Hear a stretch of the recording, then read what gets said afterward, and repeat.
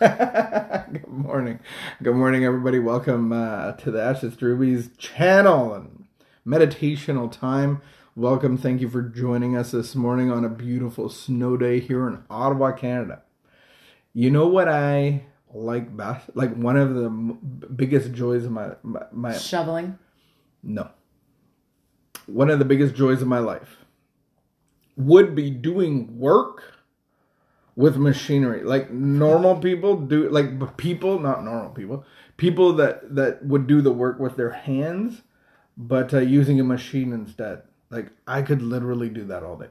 You could snow blow the driveway all day. I don't believe it. Yeah. No, I wouldn't want to do that all day. But I do like doing work that is manual labor intensive that a machine can do very quickly. Yeah. What's it? Could you hear the snowblower in the morning? Yeah. Oh, you could? I was awake. Okay. You're awake, listening to the birds. Remember you brought me coffee before you went out to do the my goodness. snowplow? Oh my goodness. What? Snowblower? Yeah. That's what happens. Yeah, we got a lot of snow. But that's, I enjoy doing that kind of thing.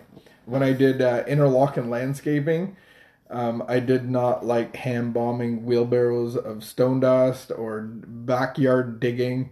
And a lot of times we would rent one of those little Kubota tractors or what are they called? Little Kubota skid and steer? No, we had a skid and steer, but the little miniature shovel that would go in the backyard. Like I love doing that. Yeah. And then I just look at all the suckers and I'm like, suckers with the shovels. But I do that in with our little scooters too.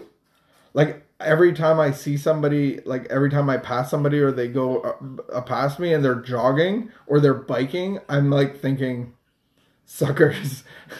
Oh, that looks like a lot of work. Which is funny because they're doing exactly what they want to be doing. But they want to That's what they want to be doing, and then you're...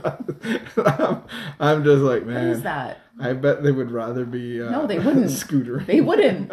They want to exercise. I know that. Do you think the guy next door using his shovel or where I don't my guy next door has a snowblower.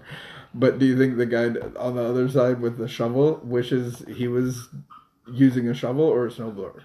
I think he probably just wishes you'd snowblow his driveway. Yeah, which maybe does happen. But do you think he would rather have a snowblower or a shovel? Well, it wouldn't everybody rather have a snowblower? Exactly. I take that concept into the rest of the world. When I'm scootering, I see somebody jogging, I'm like... No. I mean, some people like to shovel their driveway. They're But I'm getting just saying, exercise. I take that concept into the rest of me operating machinery at any level, whether it's battery. This conversation is so outside of the realm of my like. Imagine us. I'm like an observer in this conversation. Are you? I'm not a participant.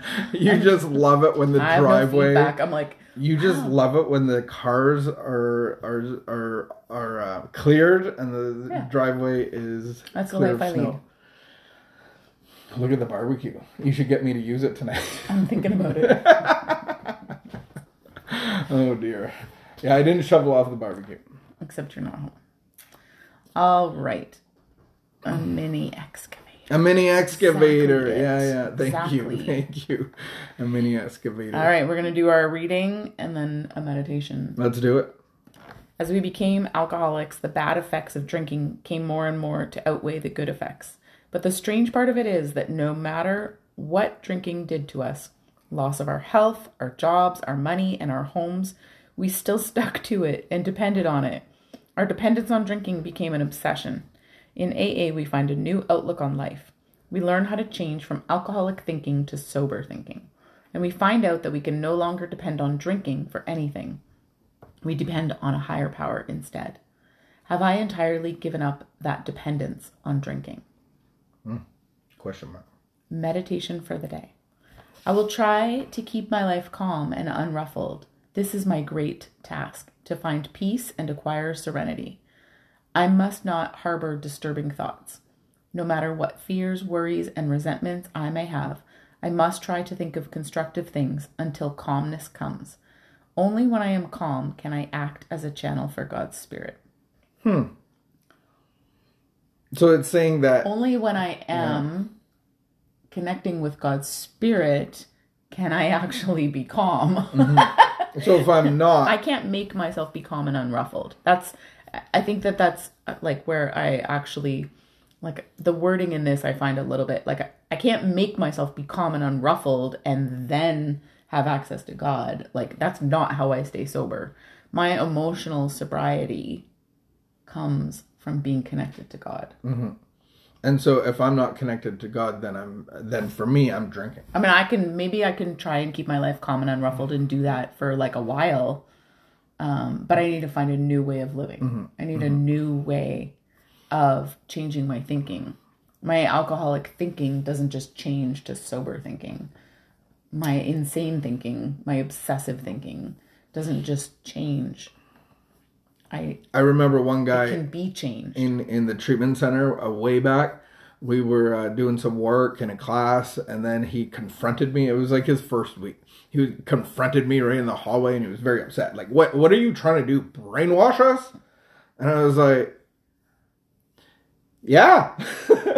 Like, I never thought of it like that, but that's a good point. Yes, I think that's the goal at some point, but it's not for me to wash your brain. It's for God to wash your brain. All new thinking, all new everything. Beliefs, values, principles, all of those things. I thought there was a key there about becoming alcoholic.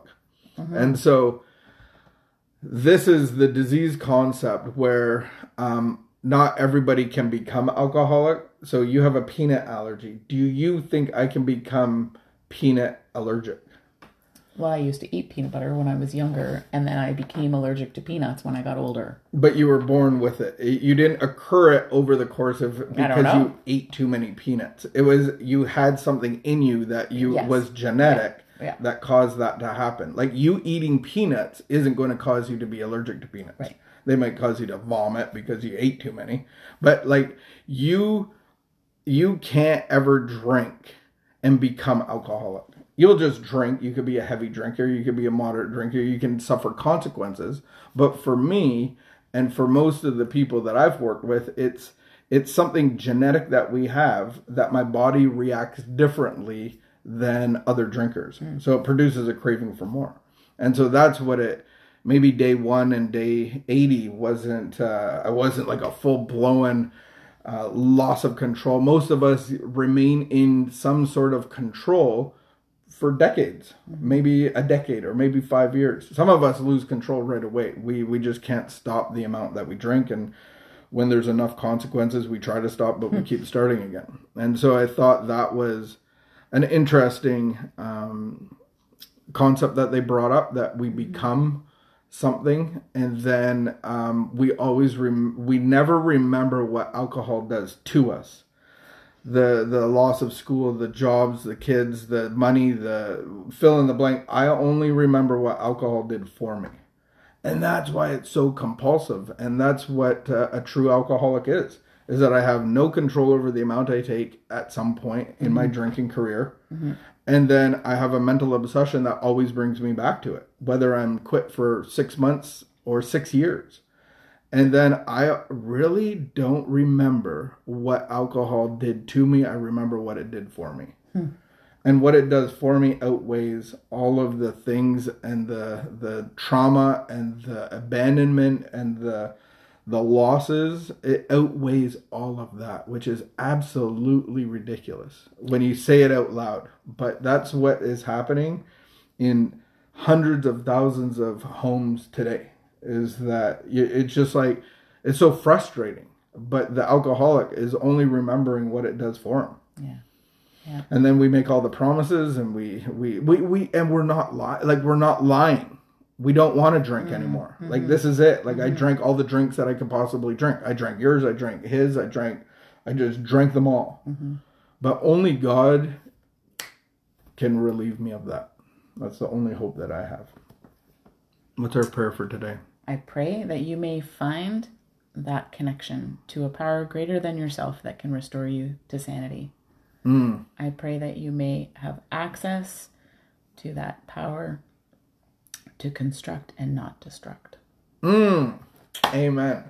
May you be constructed with a new project. Like, you just have to abandon the old one. May God start a new construction site. Amen. Keep the peace, be of good behavior, and get on those shovels. Thanks for joining.